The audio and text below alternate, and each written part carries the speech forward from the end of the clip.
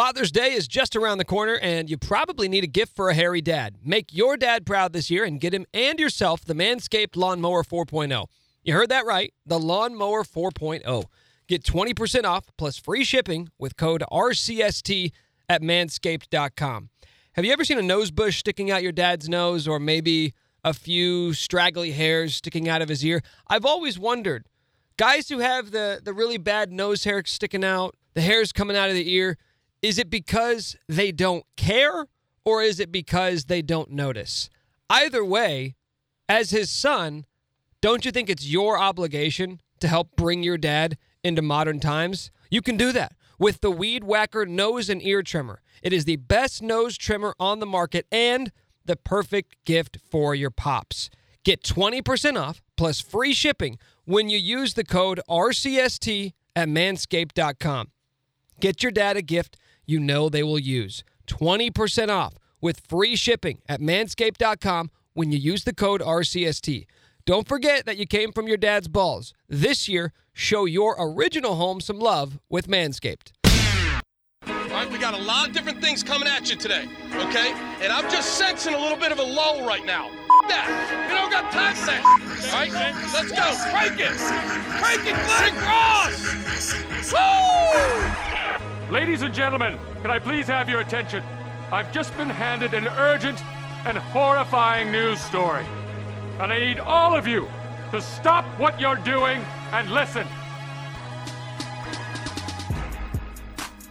You're listening to Rock Chalk Sports Talk with Nick Schwert and Derek Johnson on FM 1017 and 1320 KLWN.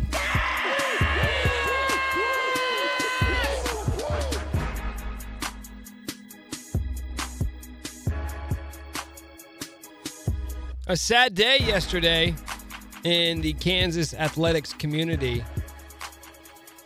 I don't know how familiar you may have been with Larry Keating, who was an associate AD for KU since 2004. I believe he came in the same year that Bill Self did. He was effectively in charge of making the schedule every single year. Well, he didn't make the entire schedule. He scheduled the bye games, the guarantee games, whatever you want to call them, where you pay a school to come play you and it's not a part of some sort of home and home or home and away, right? And the reason why he was in charge of that was because Kansas was constantly trying to put themselves in the best position with the RPI. It became very clear after doing this for, how long was it? He was there till 2019, so 15 seasons, 16 seasons. It became clear that you could game the system.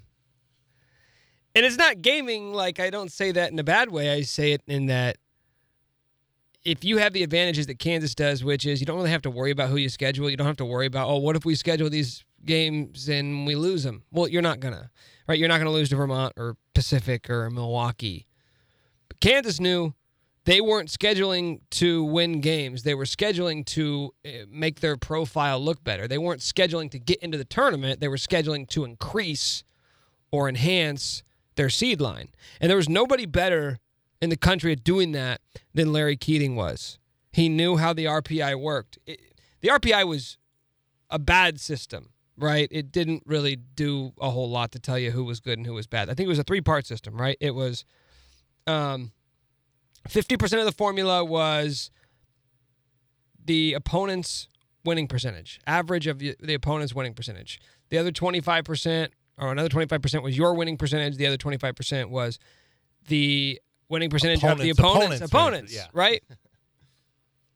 So most of that is going to be something that you don't control, which is insane. It's not what you can control. It's the teams you play is winning percentage, and then the teams that they play is winning percentage. So 75% of the formula is stuff that's out of your control, which was frustrating. But if you were Kansas and you knew, well, what the 25%, our winning percentage, we're going to take care of that. We're going to win 20-plus games every single year. So what we need to do to game the rest of the system, which is a big chunk of it, is make sure we're scheduling teams who are going to win games. And when you're doing these non-con bye games, you're always scheduling them from small conferences like the Big West or the Atlantic 10 or the Horizon or the Big Sky, whatever. What Larry Keating was so good at was finding the opponents who were going to win a lot of games and go on to win their tournament and go to the NCAA tournament. That was going to enhance your RPI.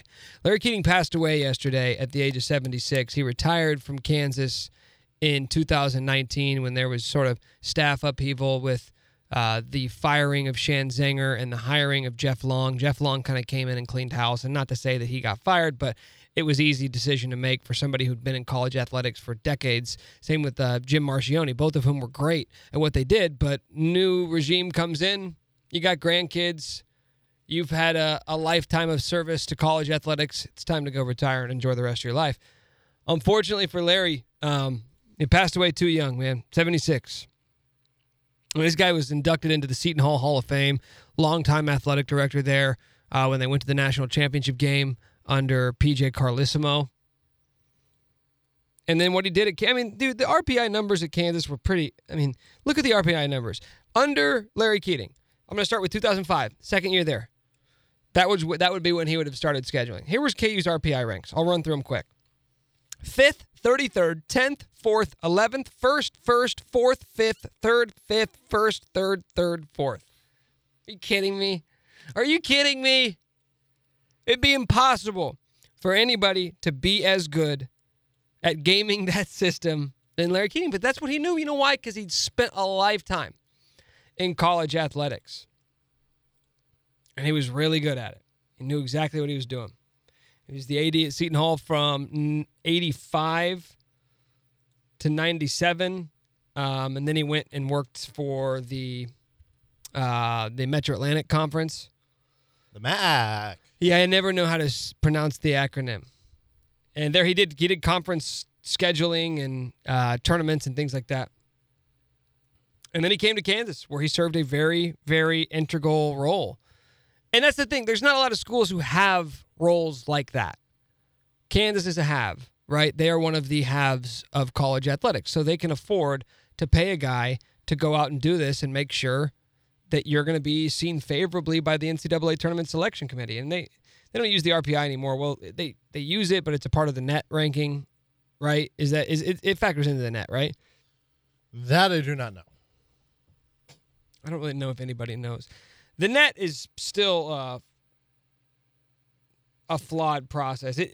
They use it, I think, maybe in the team sheets, but I don't believe they use it in the actual net ranking.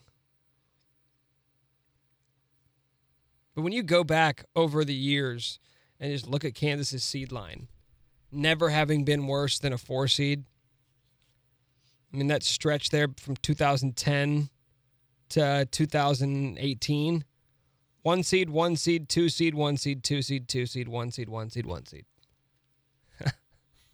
But that's the difference between being on the 1 line and the 2 line, or the 2 line and the 3 line, or the 3 line and the 4 line.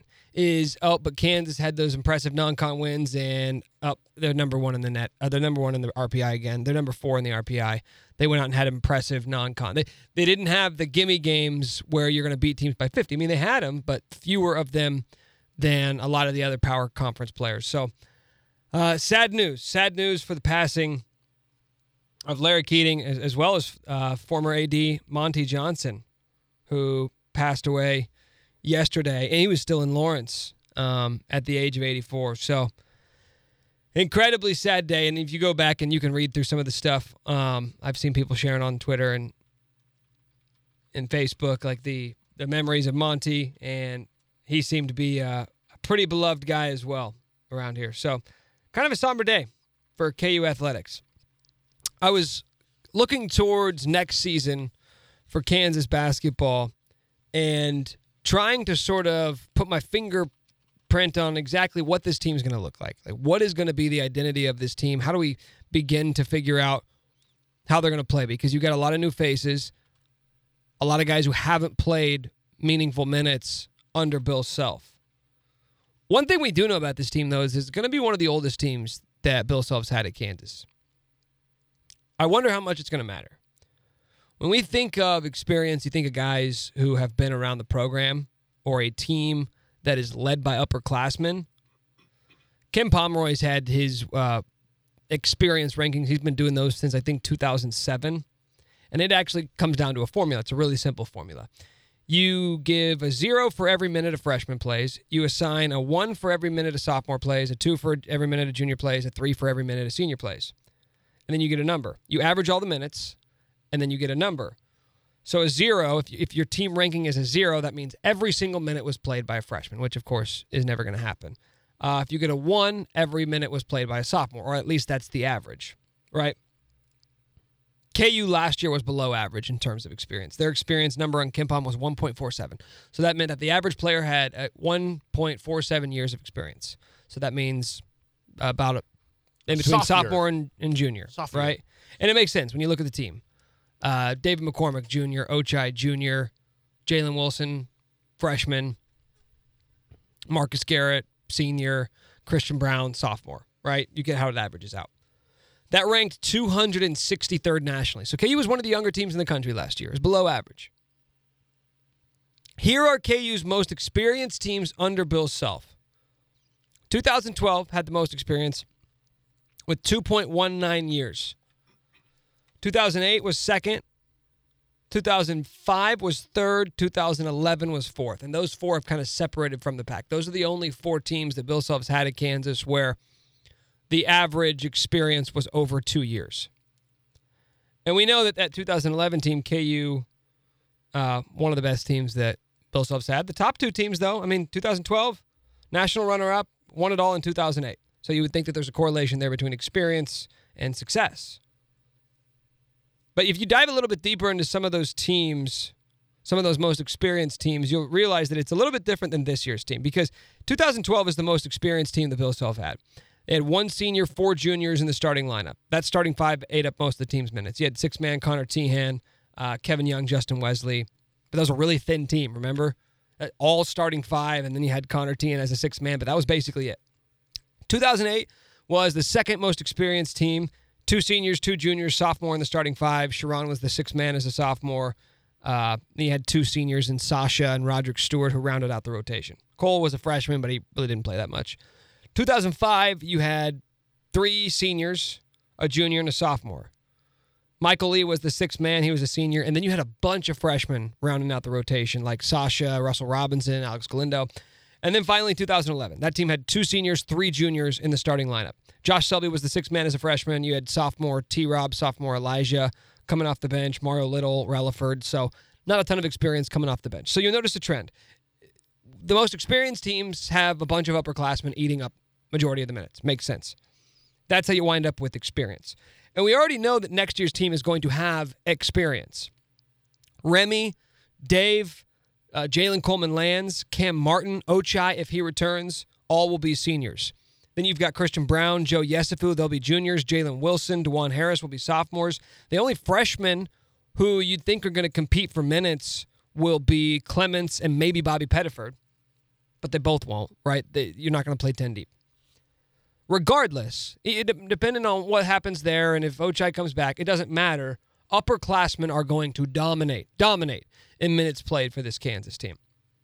Beyond just being an upperclassman, though, this team has a different level of experience because this team has played a ton of meaningful minutes and they've started a bunch of games. Next year's roster, this stat blew my mind.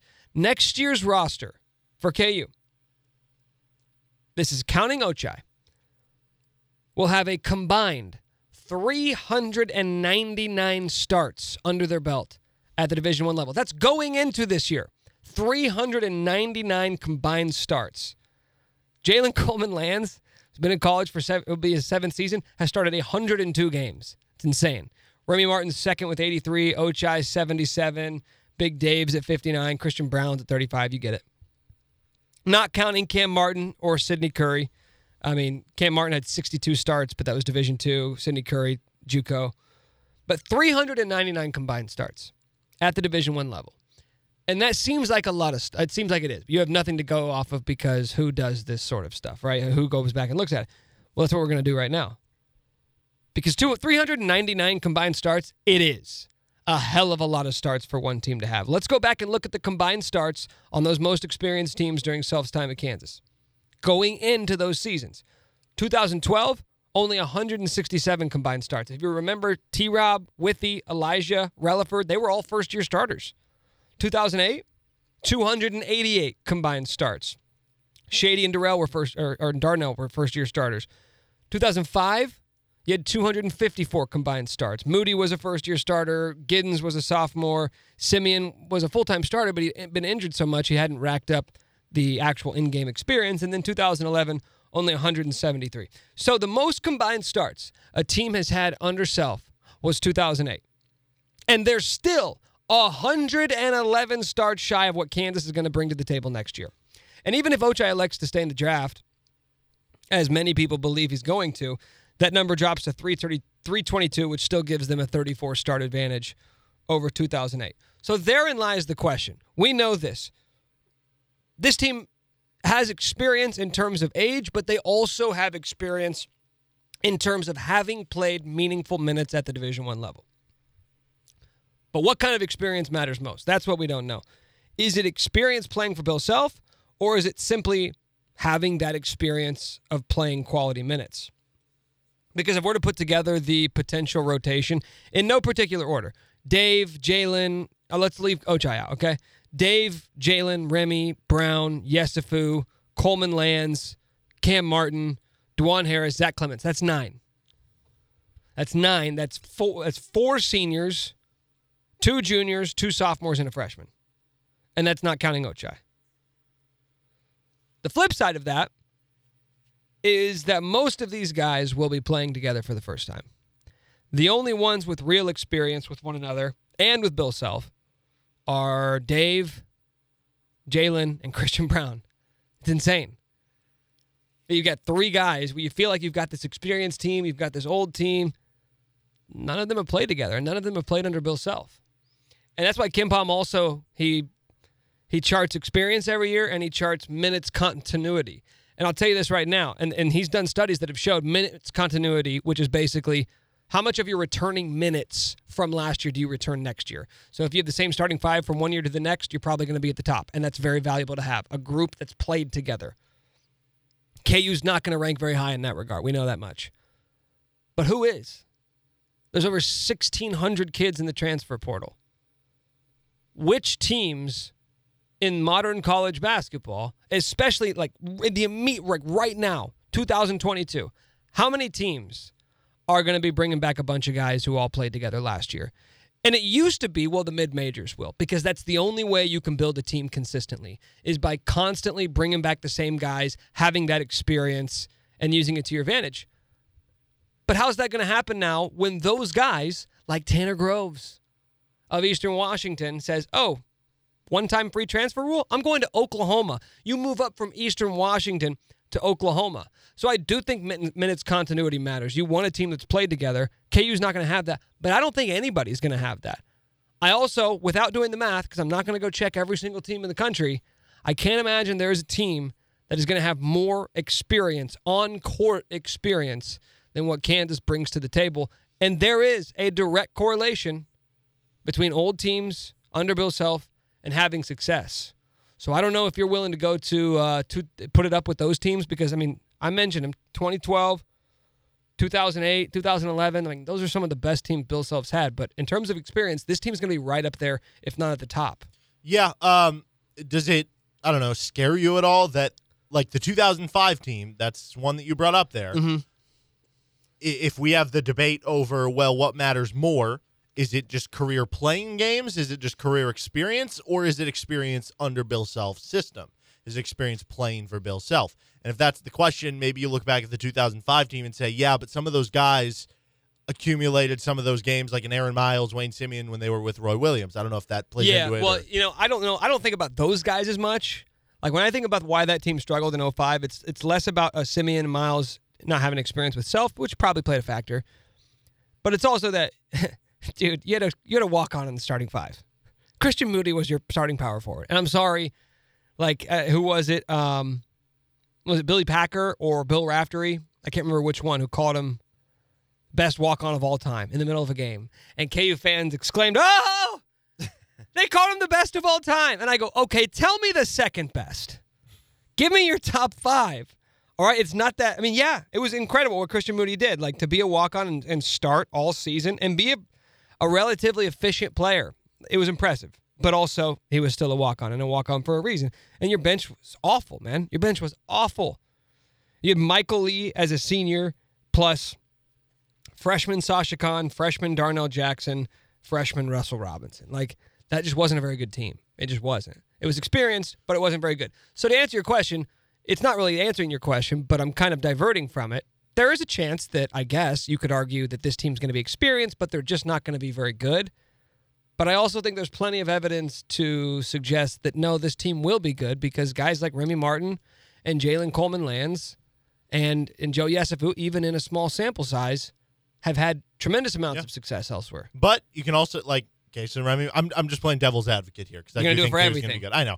Remy Martin on a team that didn't win a lot of games. Jalen Coleman-Lands on a team that went, 23 or something? So it's their fault. You know? No. I'm just saying, like, it's different. It's different program, culture, coaching, all that stuff that you're going to get at Kansas. Another buzzword. Throw another buzzword in there. Leadership. There we go. Leadership. Yeah. Expectations at KU that you could be curious about. And this is the perfect test study. What matters more? Is it playing for Bill Self for a long time, or is it just playing in general so that you're older? Yeah, I think it probably all matters. But I think if I'm ordering them, like the simply being an upperclassman, that's the part that matters the least to me. Oh, you're a senior? Congratulations. You played an average of 7 minutes a game your first 3 years, and you started twice. Like Jalen Coleman-Lands is probably not going to be a starter for KU. He has 102 career starts under his belt. He's 25 years old. That experience, one guy's experience, that to me is valuable. Remy Martin, over 80 starts under his belt, that matters. Yes, it's not under Bill Self, but the idea of learning how to play for a new coach, dude, Jalen Coleman-Lands is on his fourth coach. You don't think he knows how to play for? Like the reason why he transferred over and over again is coaches kept getting fired. Like he went to one spot, coach gets fired. Went to the next spot, coach gets fired. He's like, I'm not going to play for the new coach. So, what, you think he's a coach killer? Jalen Coleman-Lands is a coach killer? No. Well, dude, I mean, we'll have to research that a little bit. No, I don't think that's the case at all. But I think those guys, like they provide valuable experience, and I would trust an upperclassman to figure out how to play with a new coach more than I would trust a freshman to figure out how to play with a new coach or a sophomore in his second year. Like, I don't know if it's going to be as good as those teams, but I think the floor for next year's team is going to be incredibly high. Like, that's kind of where I've landed on it. I don't know if this is going to be a national championship team because there's so much unknowns when you're bringing together a new roster like that. But like, their floor is higher than last year's team. I would say that. I don't think there's any way they're worse than last year. How about that? Is that a good start? Yeah. Team that finished second in the Big 12. That's their floor. Second in the Big 12 this year. It's a good place to start. We'll talk more about this with Jesse Newell of the Kansas City Star. He's going to join us coming up here in about 15 minutes. You're listening to Rock Chalk Sports Talk.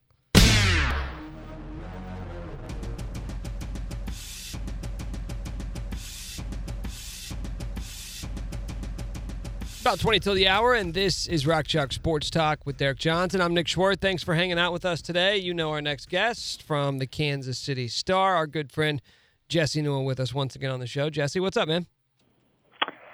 Not much, Nick. Hey, I know you got off on tangents with Matt Galloway. I'm ready. You ready for a quick tangent? Please. I've been meaning to ask you, have you watched the 60 Minutes on the UFOs? And I want to know your thoughts on that. No. So did this just air a couple of weeks ago? Yeah.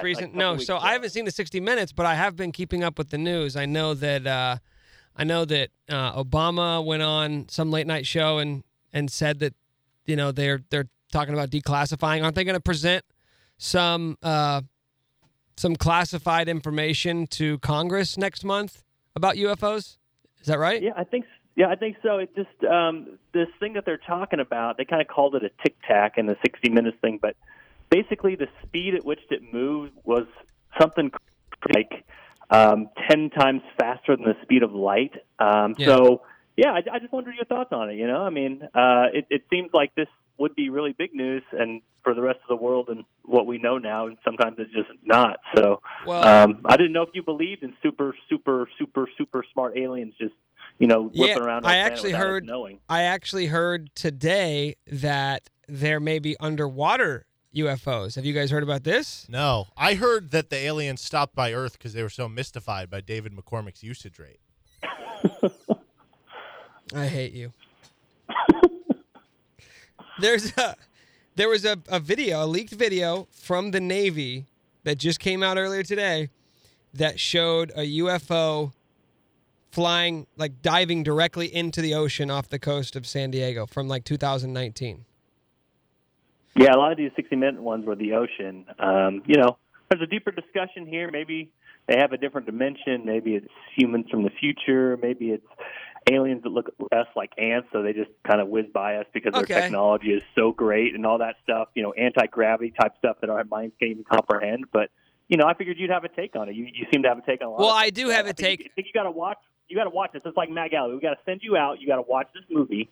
And you got to come back and you got to report to me next week. I will do that, actually. I didn't know there was a 60 Minutes out because that's right up my alley, and I've watched a lot of Area 51 documentaries. I've watched some Bob Lazar stuff, so I am well-versed in this area. I guess where I come out on UFOs, and this is I feel like somewhat of a reasonable stance, is that, I heard somebody say once, UFO stands for unidentified object. So the reason why they're a UFO is because nobody knows what they are.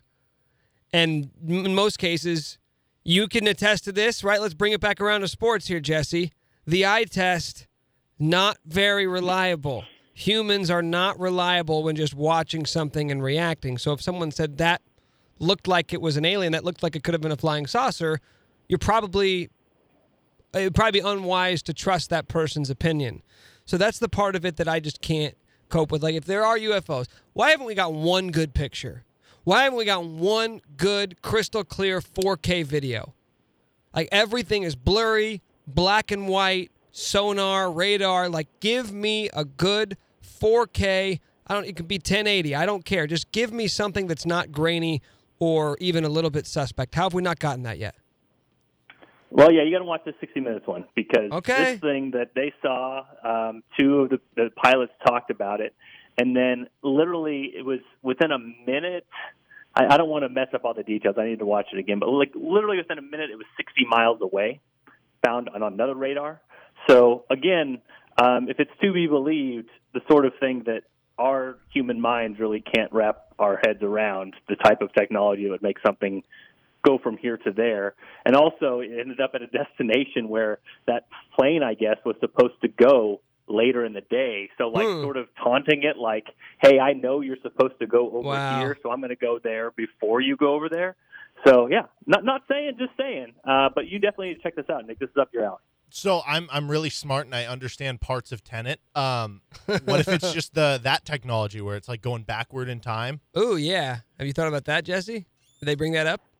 Yeah, I mean, 60 Minutes didn't really bring it up, but if you want your mind blown, and this can be the people out there listening too, the 60 Minutes on, they call it UAPs, but if you type in UFO, you'll get it on YouTube.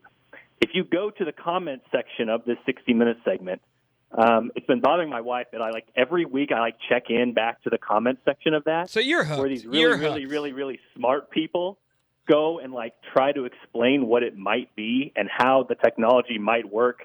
And again, it's just like an explosion of the mind every time I'm on there. So I'm not sure how long I can stay married and continue to do that. Okay, so this is now we're getting somewhere though. But now you never do this, Jesse. You never just bring up subjects that you want to talk about, especially non-sports subjects. So the fact that you're bringing this up, now we're getting to the crux of it. You have been mindlessly obsessing over this, haven't you?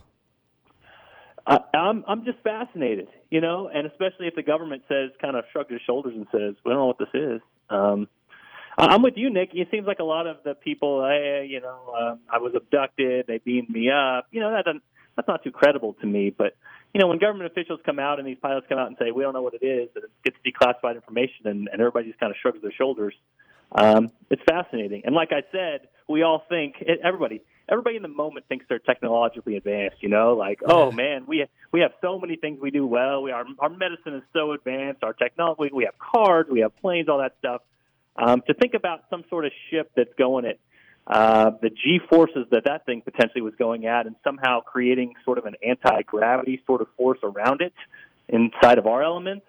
If that's the case, it's only about 1 million years ahead of our technology. So it's at least fascinating to think about. Yeah, they said the underwater UFOs, the ones that they reportedly the Navy leaked, were going hundreds of knots, which I don't know the knot to mile per hour conversion rate, but seems pretty fast. So I'm interested. I'm intrigued, and I will report back. And I'm glad you brought it to my attention because I had no idea it was on 60 Minutes. So I'm going to have that bookmarked for later, and I will report back to you next week. So thank you, Jesse. Check out the comments, too. There you go. Okay. Yeah, because what could go wrong with living on comment sections of websites, right? That's always where you find the best content. This is the good comment section here. Okay. This is the smart people commenting who know what they're talking about. Okay. Gotcha. Hey, man, not to bring the mood down too much, but we were just kind of talking about Larry Keating earlier and just how incredible he was at what he did specifically at KU. I mean, he had a successful career as an athletic director at Seton Hall and administrated several conferences, but what he did at Kansas as basically the scheduling guru, as he's been sort of dubbed. I know you wrote about it at times, and you paid a lot of attention to what Kansas did by scheduling and the advantages they got from it.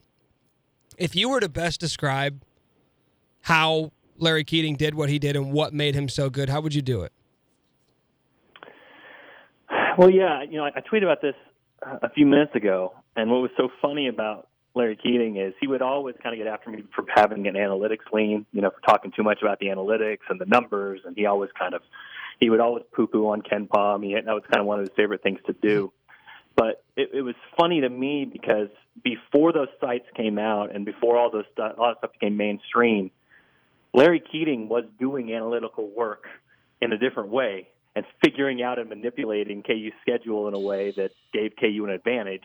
It's just he was doing it because he was so smart himself. You know what I mean? Like he didn't need Ken Palm to tell him. He kind of figured these things out on his own before other people were figuring it out on their own. And if you remember back in the day, Nick, the number one thing, and somebody would push back against this, but it was totally true. The number one ranking that influenced where you were, and it basically lined up every year. Larry would tell me this all the time. He goes, you go and you look at the NCAA tournament scenes, and you line up the team's RPI with that. It's almost identical. So you can have a selection committee. They can say whatever they want. But at the end of the day, they're lining teams up basically by RPI. So how do you game the RPI, basically, is the question you go to. And how Larry Keating did it for Kansas was half of the RPI. So 25% was your win percentage. 50% was your opponent's win percentage. And then 25% was your opponent's win percentage. So 50% of that of what you are being judged by is the winning percentage of your opponents. So Larry, in his mind, again, without a lot of analytics, without people telling him what to do, what he figured out was this. How do you face teams that are going to win a bunch of games and still keep it sort of competitive for, Kansas fans who want to have those games out in Fieldhouse and don't want complete blowouts in the Fieldhouse?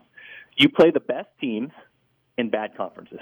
Okay, so if you go down the line with Kansas, how many times did they face a team like Vermont at Allen Fieldhouse? How many times did you hear a guy like Chris Piper come on the radio, on the TV and say, hey, this team, KU's got to watch out. They're predicted first in the Atlantic Sun, in the, Big South, whatever the case may be. And so what Larry would do is he would load up KU's schedule with those teams that at the end of the season they'd be 23-5, 24-6, 21-8, all those sorts of things. And he'd figure that out before the season and put those in KU's schedule. And all of a sudden, at the end of the year, KU was lapping the field when it came to RPI because they could pick their schedule, they could call up these opponents, those opponents would happily come to Kansas, and those teams would not win at Kansas, but they would boost up the RPI afterwards because they have good records. So that's sort of what Larry Keating did in a nutshell. And like I said, I always found it entertaining when we had analytics discussions because the guy was so smart, he was doing analytical things just based off of the life and work experiences he had. So a pretty sharp dude, and he'll definitely be missed. So to take people behind the scenes a little bit, on game days at Allen Fieldhouse, there's a little media workroom where most people will go in and either drop their stuff off and start, working or just kind of killing time before the game actually starts. And a lot of times there'll be a meal where they'll bring in pizza or Chipotle or whatever. And there's these it's like basically like a cafeteria for grown-ups, right? There's just a bunch of tables set up, and people just kind of sit there and shoot the breeze, and there's a TV on usually with games. And Larry Keating would always be in there. And at first, when I first started this job, I didn't even know who he was. But he carries a presence because big guy talks with this, the thickest New York East Coast accent, right? And he sounds different in a room full of people mostly from Kansas. You know what I mean? And you could tell that he knew what he was talking about before I even knew who he was, because he's always holding court and talking and debating, like in your case, a lot of times. You could get him going on whatever, and he would engage you in any sort of college basketball discussion because you knew that guy was scouting Wofford or Pacific or was looking out for them, probably had them circled on a piece of paper somewhere thinking like, okay, well, if they have a good season, maybe that's a team that we should be playing a year or two from now. But he's just he was such a fun guy to sort of engage and debate and argue with in those because he'd talk about whatever you wanted to talk about if it was relating to college hoops. Yeah, you're right. He lasted a long time at Kansas too. It was a part of the original Lou Perkins regime where Lou brought a bunch of those guys he knew from the East Coast, and you're right, kind of an oversized personality was Larry, and easy to talk to, and a complete straight shooter. I mean, he would not. He would not lie to you. He would tell you what he was thinking. He would tell you what he was feeling, and would not hold back on his opinion. So, definitely a one of a kind guy. Loved to golf. Obviously, probably didn't get as much to do with that as he wanted to at KU. Got some of it done, but didn't retire until a couple years ago. But just a great guy to be around. And more and more, it's fascinating what college athletics is morphing into, because you're seeing more and more of athletic departments turning into sort of more like PR departments rather than, sort of the old regime where it's kind of the old guard, which is, hey, Larry Keating's going to tell you what it is, how it is. He's got all this experience with other people. He has relationships in the industry. And so it's shifted a little bit since then, I would say, in the last 2 years. But as we talked about, he was definitely one of a kind and a great person to talk to in those pregame meals. Like you said, he was holding court, and as I said, he'll definitely be missed, and was missed around these parts after he did retire. Before I let you go, Jesse, I want to talk a little bit KU Hoops, next year's team. I was looking this up earlier today, and if Ochai comes back, KU will have a combined 399 starts at the Division I level from players on their roster. And that's a really big number. I mean, I went back and looked at all the teams that Bill Self's had at Kansas, and the only one that even comes close would be 08. They had 288 combined starts coming into that season. But I know you're familiar with, Ken Palm's experience, which basically just looks at the experience, the amount of years you've been in college basketball on the court, or the minutes continuity. Have you played together before? Well, we know the minutes continuity is going to be bad for this team. The minutes continuity is going to be bad for every team in the country because it seems like everybody is having some sort of roster overhaul or bigger changes than usual because of the transfer portal. But when you look at experience, like, how do you quantify valuable experience? Do you look at this team and say, okay, that's going to be valuable because they've been around, they've played a lot of games, they've started a lot of games, they've played meaningful minutes in college basketball? Or is it more about, have you been with Bill Self? Have you played with one another? Yeah, I go with the latter. And you're right. Returning minutes can be an important thing. And I know a lot of fans, it's easy to do. You sort of get locked up. I think Chiefs fans have done this a lot this offseason. You sort of get, your head starts spinning with all these transactions, and you think about, well, what happened lately? Who did Bill Self get lately? Well, they lost out on these three guys. And in all reality, if Ochai did come back, the reason to be optimistic about Kansas basketball next year is exactly what you mentioned. They would return 4 starters, and you would expect all 4 of those starters, if college basketball continues like it always has, you would expect all those guys to get a little bit better in their next season. And so, we've seen experienced teams lately. Gonzaga was an experienced team, did pretty well. Baylor was an experienced team, did pretty well, that sort of thing. So I think the most optimistic you would be about Kansas is you would say, hey, if those guys return or 4 guys with Ochai Agbaji come back, KU has this great mix of, hey, you brought in these new pieces, you think they can fit in here and here and here. They filled the point guard spot with Remy Martin, but more than anything else, they had productive players at the high Division I college basketball level, and those guys are coming back for another season, and you know what you have with those players coming back. You mentioned that. Bart Torvik cited, it says 71% of KU's returning minutes at this moment are coming back, including Ochai Agbaji. So It kind of goes back to the roster crunch we talked about. All these new guys, not that many minutes to fight for, especially if Ochai comes back. But if that's the case, it'll be fascinating. Because Kansas, as we mentioned before, they can make a name for themselves on the transfer market with the immediate eligibility in future years. But this is the year they can kind of hit that happy medium where they can bring back a bunch of guys and also fill in some holes on the roster. And if all that comes together, it could be a really nice season in Lawrence. And KU should be a preseason top 5 and potentially a number 1 seed. We've seen that from them a lot of years lately. He is Jesse Newell, Kansas City Star. Jesse, thank you for the time. I will be back with my report on the UFOs next week, okay? Sounds great, Nick. I'm expecting it. All right, you got it, man. That is Jesse Newell of the Kansas City Star. He's Derek Johnson. I'm Nick Schwerdt. This is Rock Chalk Sports Talk. You already know that if you need a car wash, you need to go to Tommy's Express Car Wash. They've got all the tools and expertise to keep your car clean, both inside and on the outside. You want it clean inside because if anybody gets in your car, they're not going to want it look like a pigsty. Plus, you're going to want it clean of all those germs. You want it clean on the outside because if you're going to be pulling up in somebody's neighborhood, maybe going to see a friend, they're going to see the outside of your car and go, wow.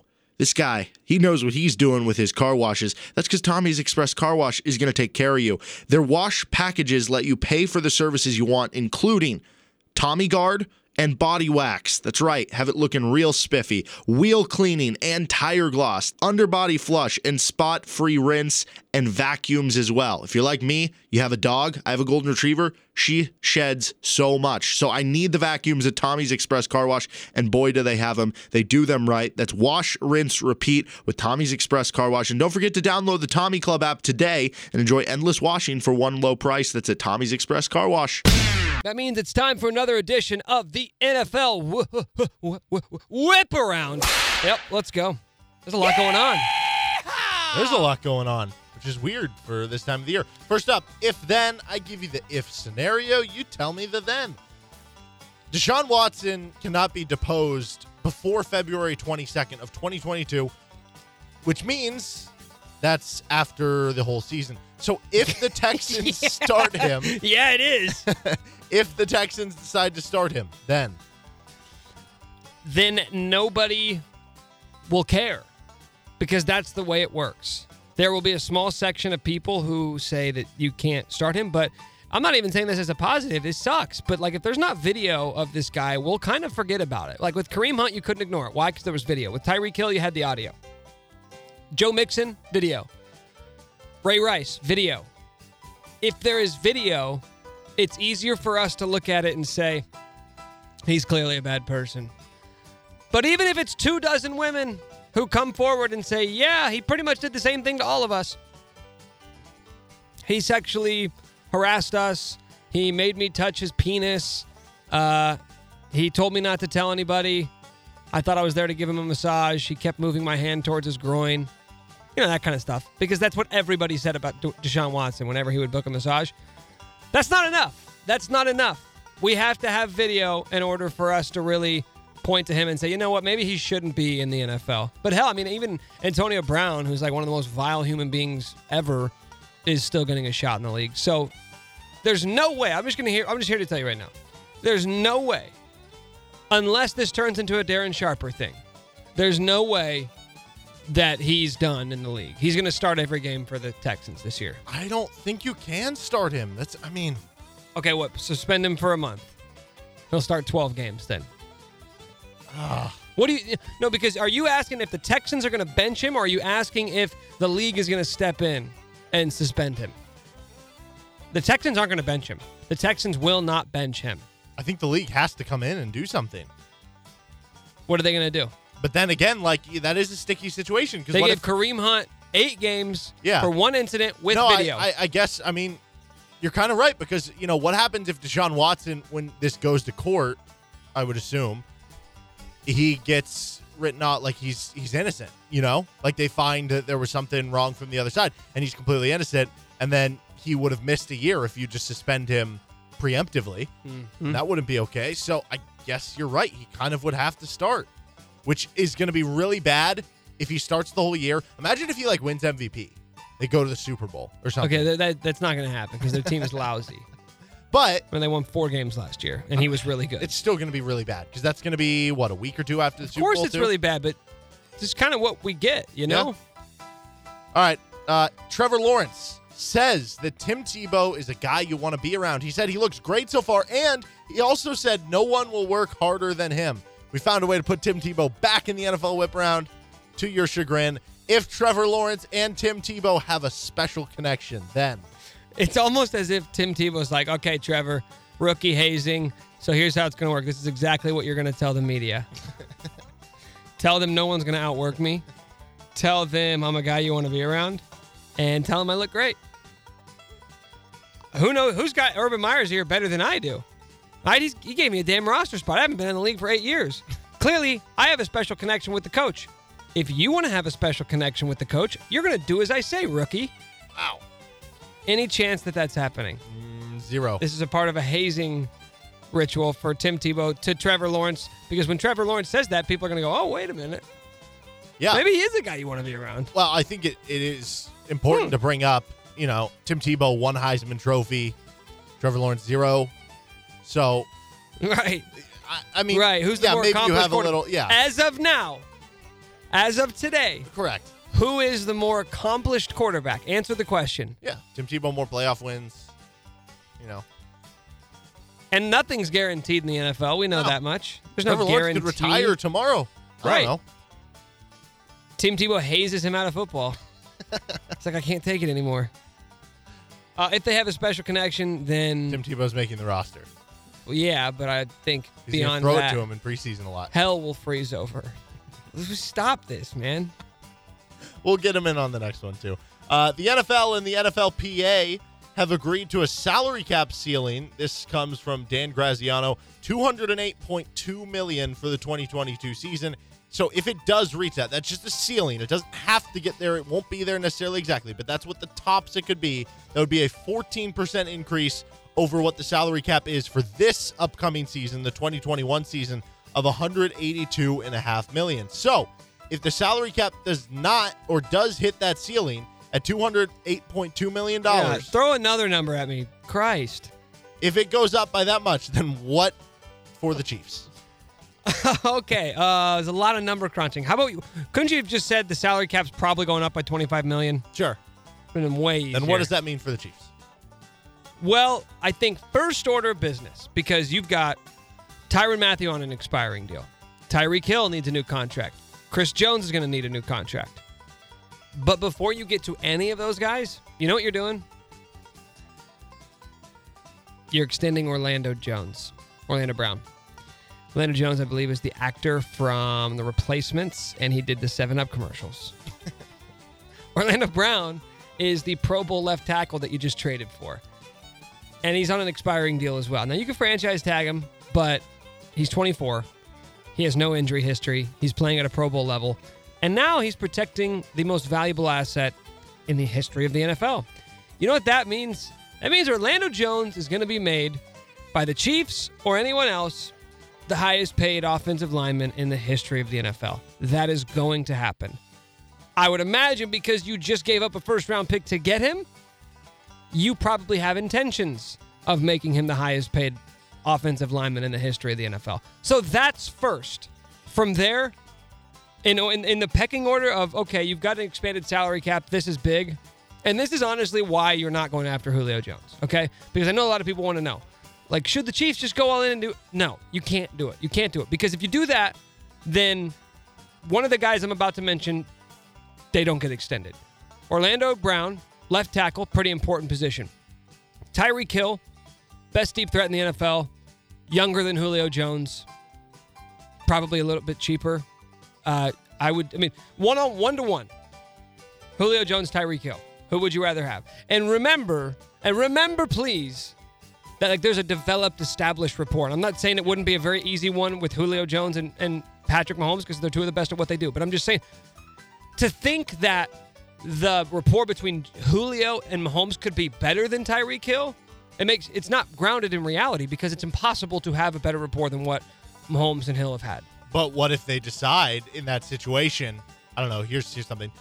Julio would be making $15 million this year, $11 million the next 2 years after that. So you'd really have him on a 3-year, $37 million deal. You're going to have to pay Tyreek Hill more than that. What if they said, we'll just let Tyreek Hill walk at the Tyreek Hill's end of what, his 6 contract. years younger? We think 7 that years, Julio or 5 years Jones, younger? a bigger receiver, he's not going to be as reliant on his speed as he ages.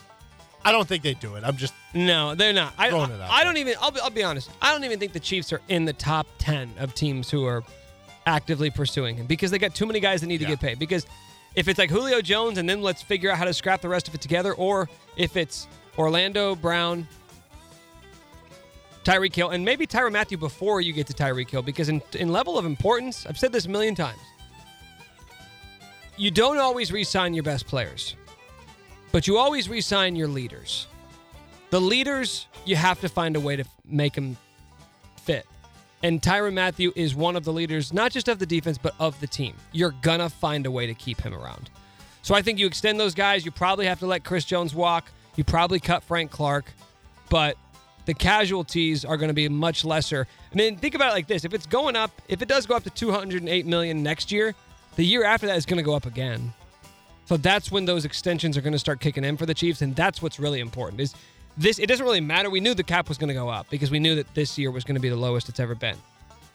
But it's the largest increase from one year to the next, and I would guess the next year is going to be just as sizable. I think they said it. The year after that would be around $220 Yeah, so million. another $18 million. Yeah. Bump. That'd be pretty significant. Are they good? On the trade market, the Patriots, if they get Julio Jones, are they good? No, because they couldn't pass the ball last year. He would significantly enhance that. But you wonder if Cam Newton was capable of throwing the ball down the field, then why didn't they let him throw? Why did they use him as a running back? Like, that was a power run offense with Cam Could it Newton. have been a at the helm. receiver thing? So now Julio Jones. Their number one last year was what? Jacoby Myers? Well, maybe that's part of it is you just say, okay, well, at least Cam can just throw back and chuck it 40 yards downfield to Julio. Do that 15 times a game. Is that sound like a good team to you? Doesn't to me. No. They're not good with Julio Jones. I think they're... That's why the Patriots, of all the teams that have been linked to Julio, they make the least amount of sense to me. Also, you're trying to develop a young quarterback. Even if you're going to let him sit for a year, like you got a guy coming in and saying, no, I'm going there to play with Cam, it does complicate things a little bit. Yeah, I kind of think that they... Julio don't want to play with Mac Jones. I think they would be. I think as is, they were what, like a 7-9 team last year? But they had so many guys opt out, especially on the defensive side of the ball. When you look at like Patrick Chung and Dante Hightower, players that are going to come back this year and all of a sudden make the defense a little bit better. So if with the spending spree that they had in free agency, then you had Julio Jones, I think you're probably looking at like a 9 or a 10 win team, which with Belichick as hell your head no. coach, Hell no. They're think not they're winning good. 10 games. I don't think it's that crazy. Get real. I think they're going to be worse this year. Than they were last year. Yes. Even with all the players coming back, even with the Yes. free agent spending spree. Yes. Wow. I think they are a 6-win team. Okay. Yep. I Heard would it here gladly first. take the over on that. Heard it here first, losers. The Las Vegas Raiders, are they good if they get Julio Jones? No, but it would be the perfect move for John Gruden to make. Like, just mortgage the future and go after another flashy toy. It'd be the most Raiders thing ever. It'd be the most John Gruden thing ever. Because, again, I don't think it addresses the main issue, which is, do you believe in the guy at quarterback? I don't. Do you? Does anybody? Like, that should be the position you're looking to upgrade. They had a decent receiving core. I think it was overblown early in the season.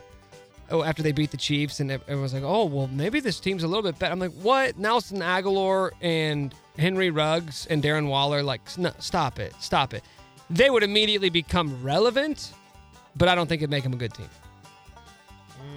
Yeah, I have a tough time seeing that they would be better than obviously the Chiefs and even still with Julio Jones, even the Chargers in the own division. So if you're third in the division, yeah, you could still be good, but odds are, I guess, further against it. Uh-huh. So probably not. Probably what you were last year, around a 7-9 win team, somewhere in that range.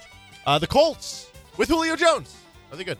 Okay, this is the first one where I think it makes perfect sense. Like, the teams that I would be circling for perfect fit, teams could use him, immediately enhances their ability, their ceiling.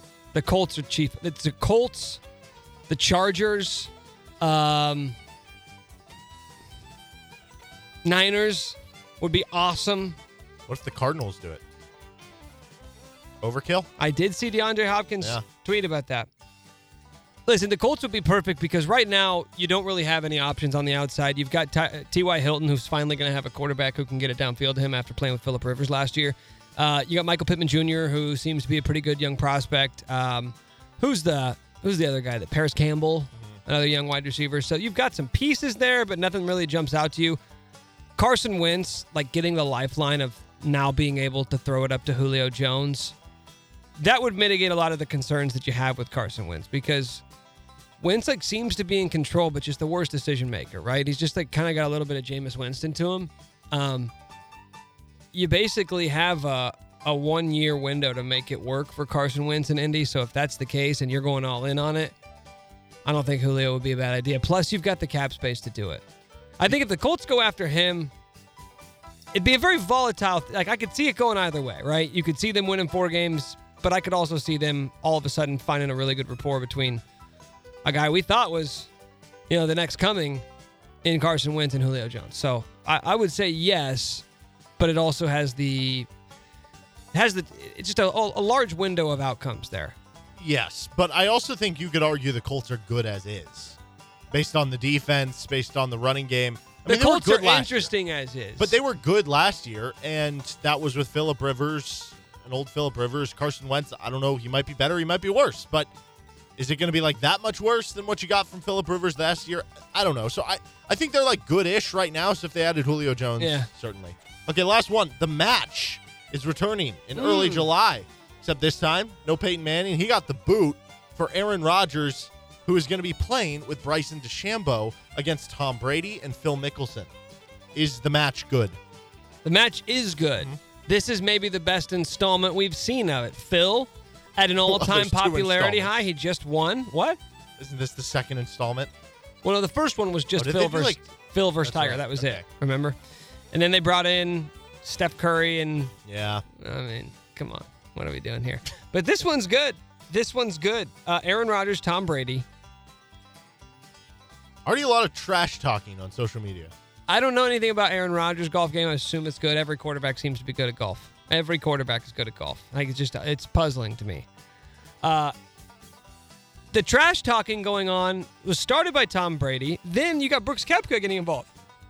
He tweets at Aaron Rodgers, "Sorry, bro." DeChambeau comes back. So this is spilling over from the actual match, and now Koepka's sort of wrangling it and taking it over. And Phil Mickelson weighed in, said that he feels like he's in the middle of this and he should step aside, but they're looking for the current PGA champ to participate in the match. So, I'll watch it.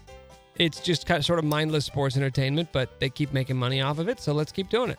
Yeah, I was entertained with the one last year, and who knows, maybe that was just entertaining because it was, there's live sports, and there's nothing else going on right now during COVID and everything. So I guess this will be the true test of that if this has somewhere to stay. But I actually think that this could be a really interesting pairing. As much as we make about Phil versus Tiger and just I guess them playing for so long against each other, Tiger Woods wasn't really that entertaining on it. It was it's Tiger Woods, so it's kind of cool.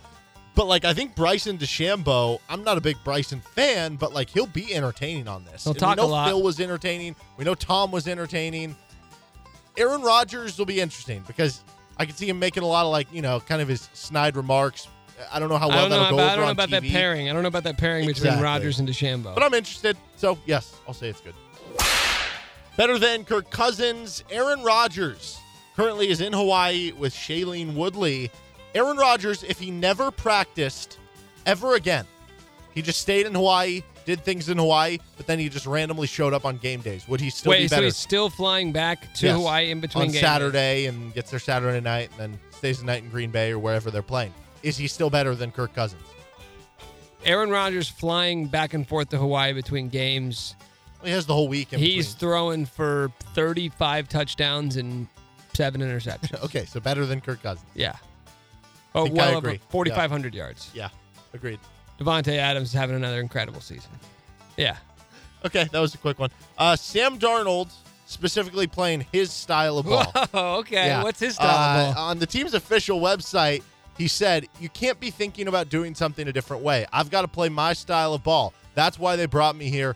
play my style of ball, and make plays the way I do. So just get out of the way and let Sam Darnold ball. Well, I mean, to be fair to Sam Darnold, he was playing under Adam Gase, maybe the worst offensive coordinator the game's ever seen. I mean, honestly, it's pretty bad. And they were stifling his growth. I'm not saying it's going to work with Sam Darnold, but I'm saying it was never going to work in New York. So you get a fresh start. You've got good receivers. Probably a little bit less expectations. You're not in New York City. They didn't spend a high draft pick on you. Like, they're just hoping this sort of works out. And if not, you know what's going to happen? If you tank, guess what? They're going to draft a quarterback in the first round next year. And then Matt Rule will get his guy.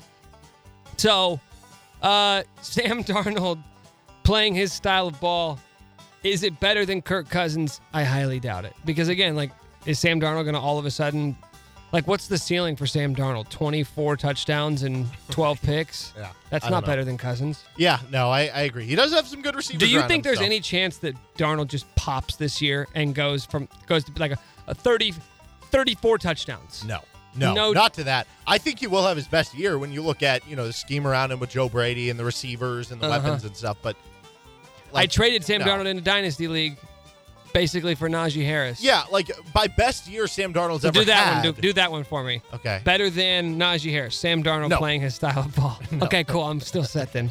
Carson Wentz, we mentioned it with Indianapolis. Michael Pittman says he's focused. He says he's on a mission. So, knowing that now about Carson Wentz, is he better than Kirk Cousins? Michael Pittman said that about Carson Wentz? Yes. Well, before I was kind of wondering, like, is he just rudderless? Does he even care? But now that I know he's on a mission, it kind of makes me rethink it. Carson Wentz had 16 touchdowns, 15 interceptions. The offensive line play was bad. They had almost no weapons to throw to. That was a dysfunctional organization. This is a very functional organization. I like the landing spot.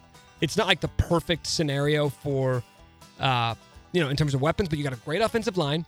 You've got a really nice weapon out of the backfield in Jonathan Taylor. And as we mentioned earlier, you've got some pieces on the outside. They're not great. 16 touchdowns, 15 interceptions last year. But I would guess we're going to see up in the mid-20 range and back towards, 9, 10, 11 interceptions. Still not better than Kirk Cousins, though. Sorry. Yeah, agreed. Not better than Kirk Cousins. All right. Final two segments. Wow, Kirk with a clean sweep there. Yeah. Is that there's no way that ever happened. No way you lost Aaron Rodgers. Just kidding. Okay. This is Who's Older Under 30 edition.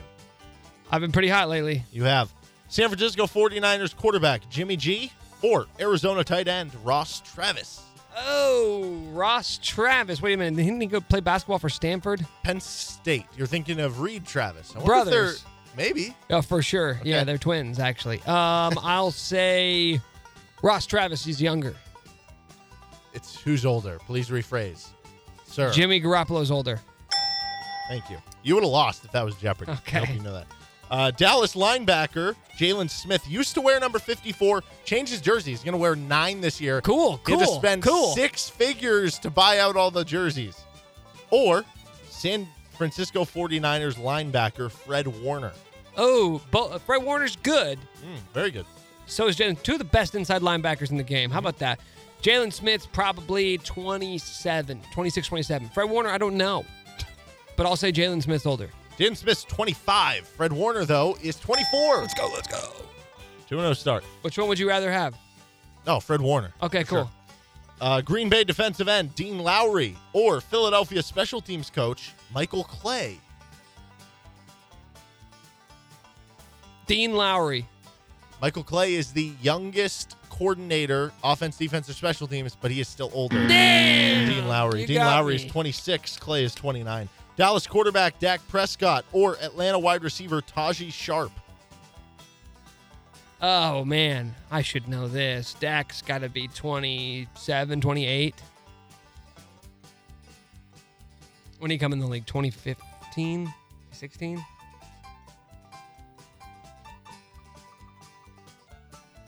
It's 27 probably.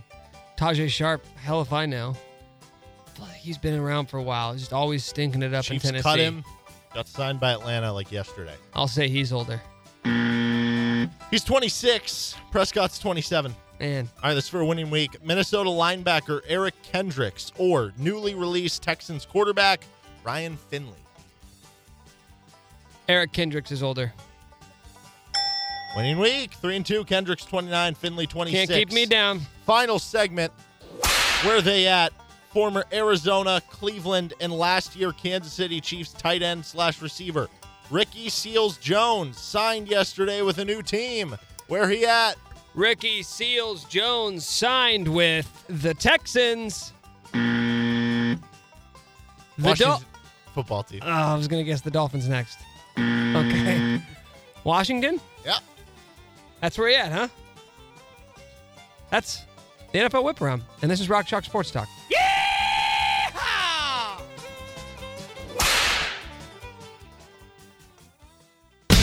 Indy 500 this weekend in Indianapolis. Did I get that one right? That is correct. Bam! Do you know how many laps? Well, there's 500 miles, and each lap is what? Half a mile? What is it? Quarter mile track? Is it half mile track? What are we working with here? It is 200 laps. So that would be what? 2.5 mile track? That's a big track. 2.5 mile one way around. That would take me over 10 minutes, over 12 minutes. I don't know. If you're going 12 minutes for 2.5 miles, you are very quick. I'm cruising. Okay, Yeah. so get 15. Ballpark it. That's still really good. Indy 500, great race. Great race. Love seeing the Indy cars. Meow. Right? One of the funnest races around. Top five Oh. race. Wow. Mark that down. Hold me to that. I don't have room for on Let's Rank stuff tomorrow. It's already spoken for. But let's just go ahead and bookmark that for later. Okay. Races. Top 10 races. By the way, speaking of another possible Let's Rank stuff, did you know tomorrow we're not doing this either? National Popsicle Day. It's a grape popsicle day. So popsicle flavors. Well, that one It'd have to be grape number one. Yeah, I don't right? need to dedicate an entire segment to popsicle flavors. Okay, we could do that, and I could do it right now, but I won't. We don't have time because it's time for another game to get you ready for the Indianapolis 500. One of those events where, unless you're a racing buff, you just watch it. You don't really know anybody who's in it. It's just sort of an event like the Kentucky Derby, which is why it's perfect for another one of these games. We haven't even really dubbed these games any certain name. Just call it game. Yeah, it's a new name every single time. What's the name of today's game? Indy 500 driver or actor / actress in movies with Shailene Woodley. Wait a minute. Shailene Woodley is Aaron Rodgers' fiance or just girlfriend? I don't know which of the two it is, but right now they're living it up in Hawaii, as we referred to earlier in the NFL Whip Around. So these are actors or actresses that have been in movies with Shailene Correct. Woodley. And I these- can only name a few movies she's been in. But I made sure these aren't like guys who, he played the sous chef in the background or something. In this Okay. movie. These are like other top-notch actors or actresses in those movies. But that won't make this much easier. This is probably the most difficult one we've done. So we do these in a college Yes. football format. just if you're new to the format, we'll go through. We have 12 different scheduled out like a college football season. We'll have your non-conference schedule, your first 3 games. Then you'll have your conference schedule. Depending how you do, we'll decide if you make it to the conference championship game, a bowl game, the college football playoff. You have consistently gone around 9-5, but you did have one breakthrough I've got a year. lot of conference championships. Yes, where you won the national title. And I You do have a lot of national your title 6 under my belt. appearances. So I'm like Bob Stoops. A lot of conference championships, only one title, but, still have that one title. But you went from winning that title to last game you went 8-6, I think. I think Bob Stoops has had down seasons. Sure, but fans are wondering if it's starting a decline. Yeah, but that's fair where because it's Bob trending. Stoops was on the hot seat seemingly every year for a decade, and guess what? He still went out on his own terms. And that's the way it's going to be for me. All right. First up, this is your week 1. This is your cakewalk, so to speak. I can't Your name one South Dakota. I can't name one driver. Not one. Maybe Helio Castroneves. I do not have him on here. I don't know if that's a driver. Week 1, Juan Pablo Montoya. That's a driver. There you go. I knew that. He has 30-1 odds. So you did know one in the Indy 500. Marco Andretti. That is also a driver. His father, I would assume, Mario Andretti. All right? Mario Andretti's like the most I feel famous like driver Andretti ever. is probably a pretty common name. No, it's not. It's a drive-in name. Come on. Mario Andretti. You don't know Mario Andretti? It sounds familiar, but I'm just saying. Man, like, I know more about Indy cars than No, you do. but it could be like the last name Thompson in Italy. Like that could just be like a popular last name. How do you know they're not, Okay. just Well, random people? they aren't. In this case, they weren't. So All right, week 3, Scott Dixon. Scott Dixon. Is it Dickson or is it Dixon? Dixon. So the traditional spelling. Correct. Please clarify that next time. I need to know spelling. Oh, by the way, Andretti's 45-1. Okay. Scott Dixon could go either way. Scott is the name of a driver. You know what I mean? Like that's the first. If you know your son's gonna get into racing, name him Scott. It's a perfect name for racing. Wow, Scott Chasin? I mean, that's the perfect He name does. He for does. him. He runs. Right. Not competitively. Like he's Scott not, and Chase. He's racing against time, against Right. himself. But I guess it still counts. I'm gonna go with it. Scott Dixon is a racer. That's correct. 3-0 start. He's 3-1. He's the favorite. Let's go. To win the Indy He's 500. a favorite. Of course he is. With a name like that. Week 4, you're on to your conference play, 3-0. Joseph Newgarden. Joseph. Could be Yosef for all I know. It's Josef, so not a traditional spelling. I believe that's Yosef. I It believe might we be. call those guys Yosef. That is pretty much how we've done it. And the last name Newgarden, Yes. is there any umlauts or any No. sort of weird punctuation? It's spelled how you would think. Newgarden, huh? Yosef Newgarden. I'm going to say Yosef Newgarden is an actor or an actress from a Shailene Woodley movie. 12-1 to win the Indy 500. Man, that sucks. So it's your first loss, but it's rough because that's your conference opener. Nick Krause. No, we played 4 conference non-con games this year. Okay. Nick Krause. Nick Krause. Yeah, I don't know that name, but I'll go with actor and actress. We haven't had one yet. Plays Sid in The Descendants. Shailene Woodley. Never seen it. Never seen it. The only movie I've seen with her is Maze Runner, and she was in some Pretty Little Lies. You're thinking of Divergent. Divergent. Not- there we not go. Maze Runner. Well, same thing. There's I think Dystopian there's a couple future with a actors bunch of high school kids falling in love and saving the world. Colton Herta. Colton Herta. I don't know. Most of the driver names have sounded like they were European, except for Scott Dixon. Yeah. But You want the spelling on Colton Herta? sounds very Herta. Yeah, that sounds American, and I don't think of Americans when I think of Indy driving. So I'm going to say Colton Herta, actor. Damn. Colton Herta is 7-1 to win the Indy 500. So also one of the favorites. Okay. All right, that's your second loss. Ansel Elgort. I know that's an actor. He plays the main character of Baby Driver. Yeah, and he also plays Gus in The Fault in Our Stars. Gus. You gonna make fun of him? He dies in that movie. I don't care. He's a fictional character. Plenty of them have died. More will. Theo James. Theo? Theo. Theo. Theo. Theo Could James. be short for Theodore. I don't know. I'm going to go actor. He is in Divergent. Hey, You where we go? alluded to. He plays. This is the name of the character. 4. 4. Of course.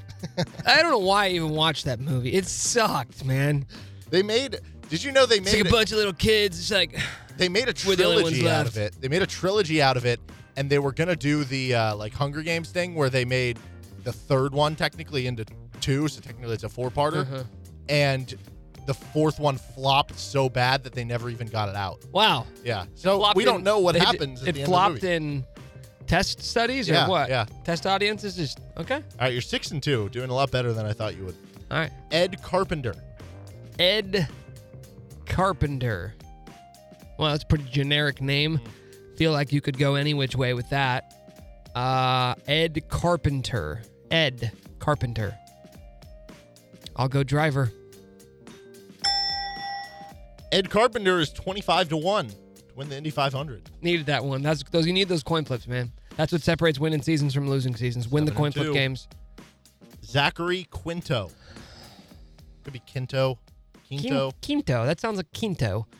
Zachary Quinto. Oh, Zachary Quinto. I feel like I know that name. And if I know it, it can't be from racing. It has Right. to be from acting. So I'm going to Exactly. say he's an actor. Plays Glenn in Snowden. Oh, I never saw that one. He plays Glenn. Doesn't even get a last name, huh? No, just Glenn. Okay. John Ortiz. Come on. John Ortiz. You got to win out to make the playoff, by the way. You're 8-2. Well, I feel like there is an actor somewhere named John Ortiz. Maybe. Multiple actors named Maybe. John Ortiz. Could be But how many multiple of them drivers, have been, how many of them have been in movies with Shailene Woodley? That's tough. How many movies has Shailene Woodley been in? Do you know? Can you ballpark that for me? I would guess 20. Wow. How many of those are straight to DVD releases? All right, John Ortiz, you say. I'll say driver. Oh. I mean, what do you want me to do, man? Playoff hopes come crashing down. He plays Carlos in the Fallout. This is actually, if you Googled John Ortiz, this is the guy I would think you would recognize the most, maybe outside of the guy who played Gus, Ansel Elgort or whatever. Okay, yeah, I recognize. He's been in a ton of stuff. Yeah. But That's annoying. you didn't know his name. Now you will. You'll never forget it, actually. All right, week 12. You are 8-3, so you can still make the conference championship. You're out of the college football playoff. But yeah, I can go to a New Year's Six Bowl. Yeah. Willpower. Willpower. Willpower. Dude, I know that name. Do you think his parents did that on purpose? I know that name. But again, where do I know it Yeah. from? I feel like not only is Willpower a racer, I feel like he's a really, really, really good racer. I'm going to say racing. He is not that good because he's 28-1, but he is a racer. How do I know him? I have no idea. Is it just because of the name? His name's Willpower? It might be. They released a series of like following Formula One driving on Amazon, and then they have like another one that's on Netflix, I think now. Yeah. So I don't know if you happen to watch one of those or something. No. Would have helped you here. Hey, won the IndyCar Series in 2014. That must be it. That's when I was really into That's it. when you were at your peak. Yeah. All right, 9-3. You're in your conference championship game. Sam Claflin. Spelling. Claflin. That sounds like Claflin. Might be. Sam Claflin. I'll do actor.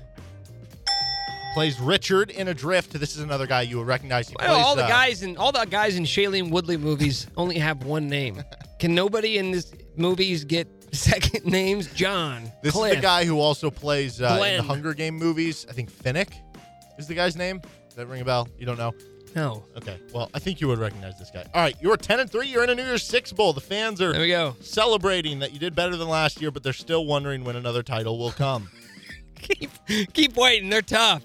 I'm not Alabama or Clemson, so you only get a shot once every 7 years. Max Chilton. Max Chilton. Maximilius, that's a racing name. Do people name their kid Maximilius and then it gets shortened to Max? Maximilian, I don't know. Sometimes. Maxery? Maxery? Is it Maximilian? Is that what's the movie with I don't know, man. Gerard Butler? No, Maximilius. You're thinking of, and you're not even thinking of the right movie. You're thinking of Gladiator. You're Yeah, thinking of there we Gladiator, go. which is not Gerard Butler. It's with Russell Crowe. Gosh. Same thing. Good times. Good times. For the win, Maximilius is a racer. 500 to 1 odds. Throw a buck on him. Let it fly. After that, I think I may. There you go. Indy 500. Now you're ready. He's Derek Johnson. I'm Nick Schwert. This is Rock Chalk Sports Talk.